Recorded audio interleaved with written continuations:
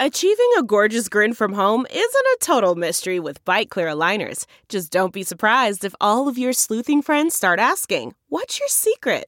Begin by ordering your at-home impression kit today for only $14.95. Byte Clear aligners are doctor-directed and delivered to your door. Treatment costs thousands less than braces. Plus, they offer flexible financing, accept eligible insurance, and you can pay with your HSA FSA. Get 80% off your impression kit when you use code WONDERY at Byte.com. That's BYTE.com. Start your confidence journey today with Byte. That's not just the sound of that first sip of Morning Joe. It's the sound of someone shopping for a car on Carvana from the comfort of home. That's a good blend. It's time to take it easy, like answering some easy questions to get pre-qualified for a car in minutes. Talk about starting the morning right. Just like customizing your terms so your car fits your budget. Visit Carvana.com or download the app to experience car shopping the way it should be. Convenient, comfortable. Ah.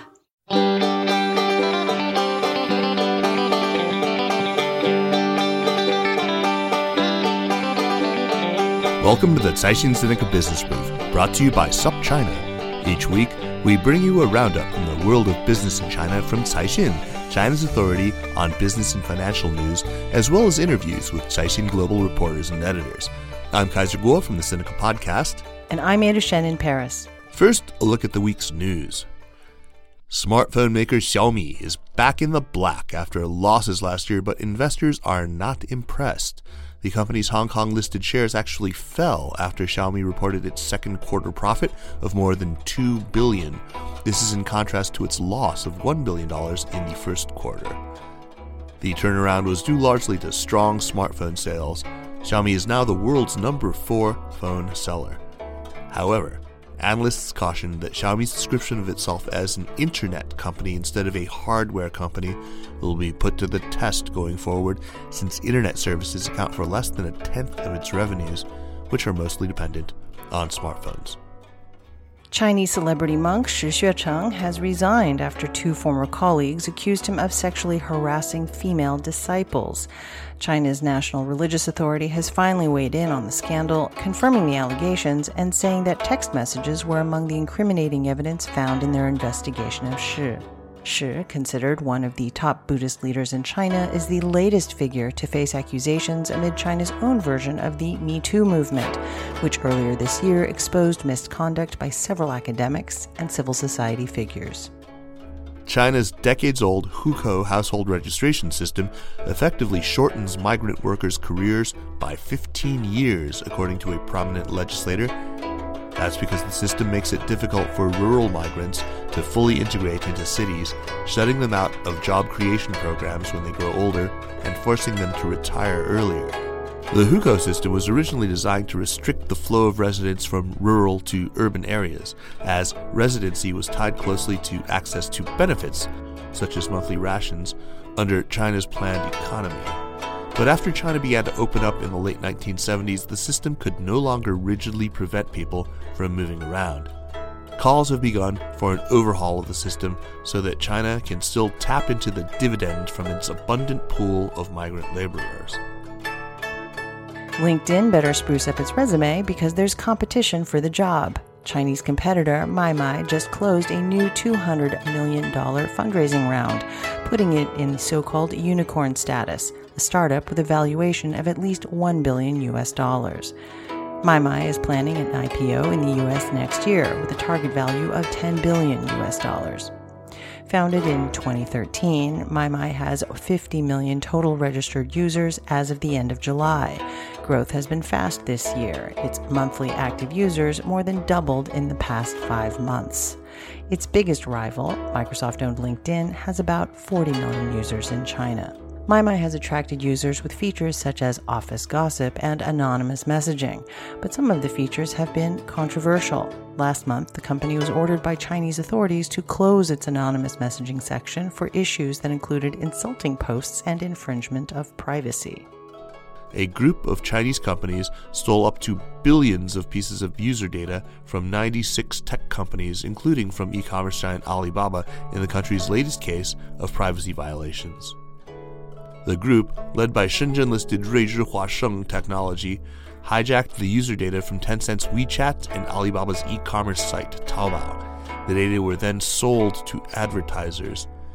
The data hijacking was possible due to a business partnership created in 2014 when Ruizhu Huasheng became a third-party developer for China's big telecom carriers. Ruizhu Huasheng then placed malicious software onto the servers of the state-owned carriers, gaining access to enormous amounts of user data, according to information from the security department of Alibaba, which has aided local police in the case. Several company executives have since been arrested and charged with illegally collecting user data. China's online population surpassed 800 million this summer, according to a new report, with the number of people using the internet to manage their finances or hail rides expanding particularly quickly. That means that 58% of China's 1.4 billion people are now online, and most are using mobile phone versus computers. The report also delved into over 200 types of online behavior. For example, how many people use the internet to read news, listen to music, play games, or carry out banking transactions. It singled out 3 uses of the internet that saw the fastest expansion since the start of the year: financial management, private car hailing, and taxi hailing. Thanks, Ada. A new segment here on the show that we call 5 Things. Next month, delegates from dozens of African countries are expected to meet in Beijing for the 6th Forum on China-Africa Cooperation, or FOCAC, which is China's official platform for engaging with the African continent. Here are 5 things that you should know about the summit. So first, what does China aim to achieve? Well, in short, China wants to increase economic cooperation with African countries with a particular focus on Belt and Road projects. So this is all happening in the context of U.S.-China trade tensions, the trade war, and Beijing has naturally wanted to emphasize its trade with other regions, including, of course, Africa. Number 2, what do the African member states hope to get out of the summit? Africa is, of course, massive and diverse with 54 countries, so naturally there's a huge range of economic policy goals, but there are some common threads, including infrastructure investment and trade. So, for instance, the president of Guinea said he hoped to increase mineral exports to China. Botswana's leader said he will ask China for concessional loans or grants to fund the country's road network and other infrastructural projects. Number 3, what have the results of Sino-African economic cooperation been so far? China has been the largest source of bilateral loans to African countries since 1998, and during that same 20-year period, trade between China and African countries grew more than 40-fold.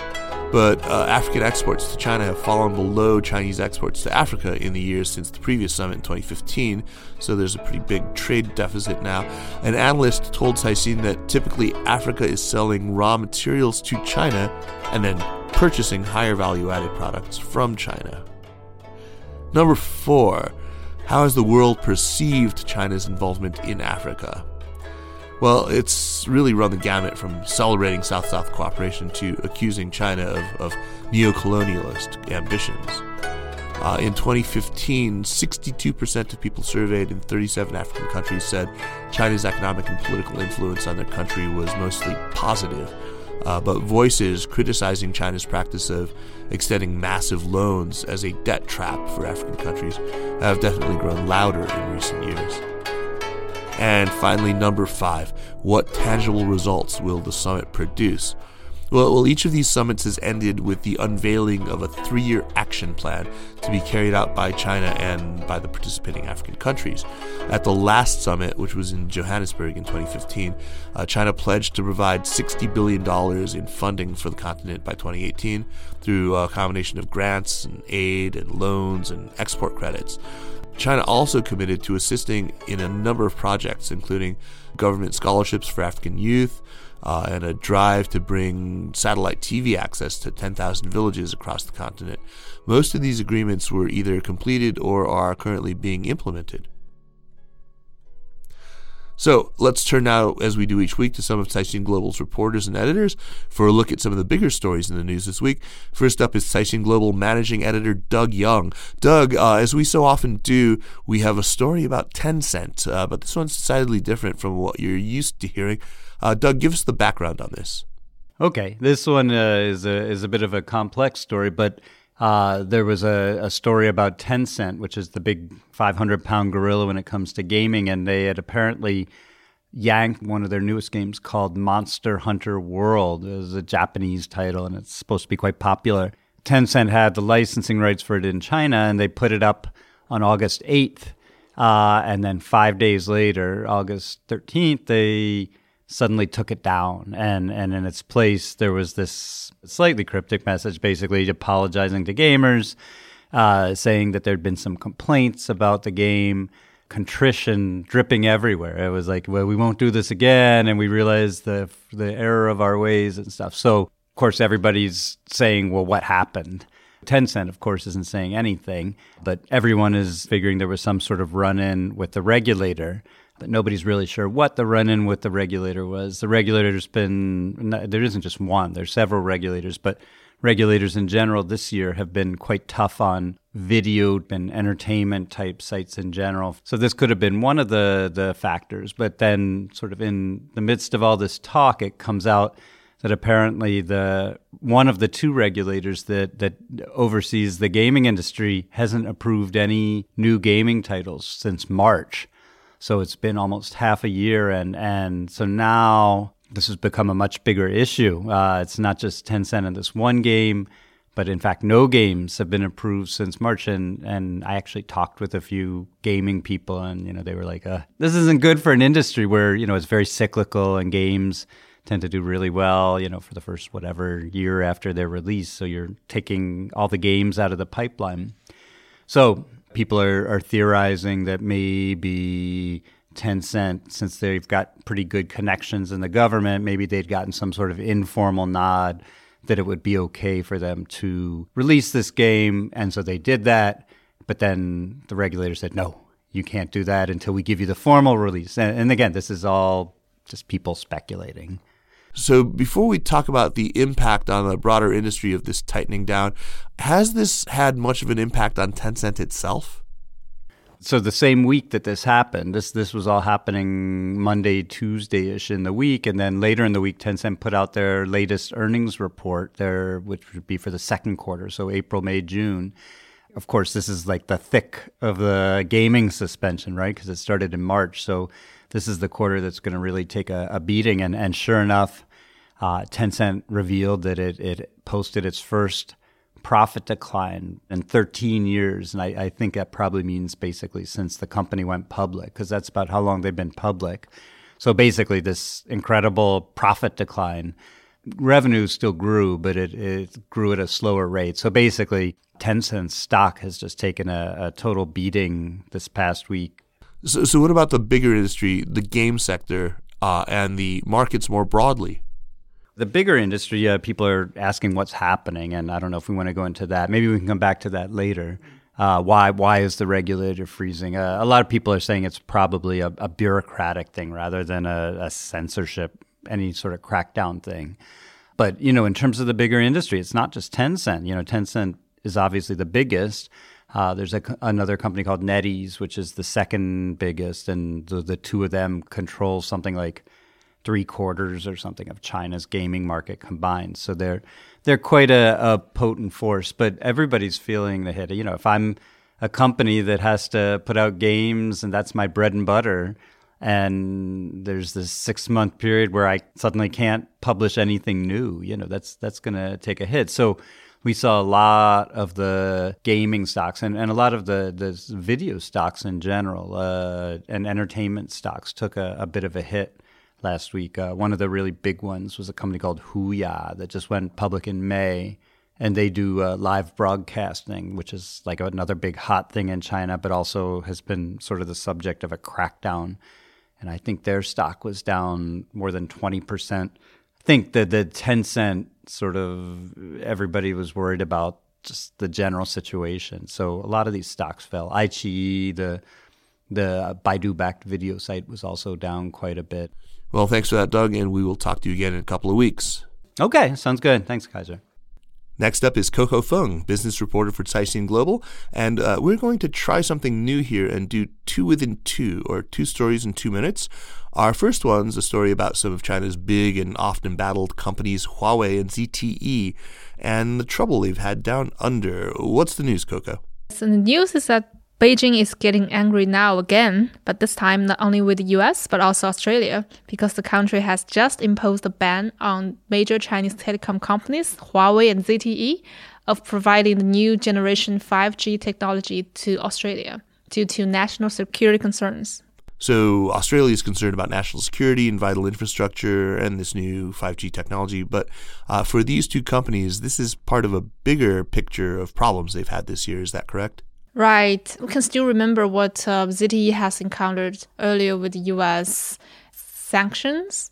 The ban almost caused its major operations to halt, but it was lifted later after it paid $1 billion fine. And also, US lawmakers have previously tried to ban government agencies from buying products from Huawei and ZTE too. So last week, the US President Donald Trump signed a new defense bill that had some restrictions on transactions with Huawei and ZTE too. Okay, Coco. Moving on now to story number 2, which is about lotteries in China. In China, when you talk about lotteries, there's really 2 types. One is the more familiar type in which you buy a lottery ticket, you guess some numbers, and you pray. And the other is a sports lottery. So in this story, which type are we talking about here? Yeah, we're talking about both. So what's the story here, Coco? Basically, it is banned to buy lotteries online in China. But still, there are so many apps that offer this service and willing to take the risk. But recently, Apple has been blamed harshly due to this. After it was criticized by the state-owned broadcaster CCTV, it has removed around 25,000 such illegal apps from its app store. Well, hearing that, my first thought is, I can't believe there are still so many apps that were doing this on the Apple App Store. That's amazing. How are they getting away with this? But some of the apps, they just claim that they only provided data and help you to project the next results based on big data. And some of them said they buy the tickets offline on behalf of you. And what about the non-Apple situation? I mean, Android apps and Android app stores are a whole lot bigger in China. So why single out Apple? When it comes to Android, because Google Play is blocked in China, there are several domestic operators that run their own Android app stores. And we did some search and found that there are still dozens of those lottery apps existing. And we had an industry observer who said that there is actually such a double standard in terms of this issue. Well, great. Thanks, Coco. And we will check in with you again next week. Thank you. Thank you. And that's this week's show. Thanks for listening.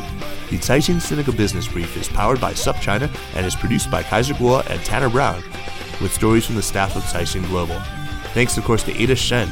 Special thanks to Li Xin of Caixin Global and to Spring and Autumn and Wu Fei for the music. Check out the latest podcast in our Sinica network, New Voices on Women in China, as well as our flagship current affairs show, Sinica. And be sure to follow the news from China every day at SupChina. Sign up for our free email newsletter at supchina.com. Take care.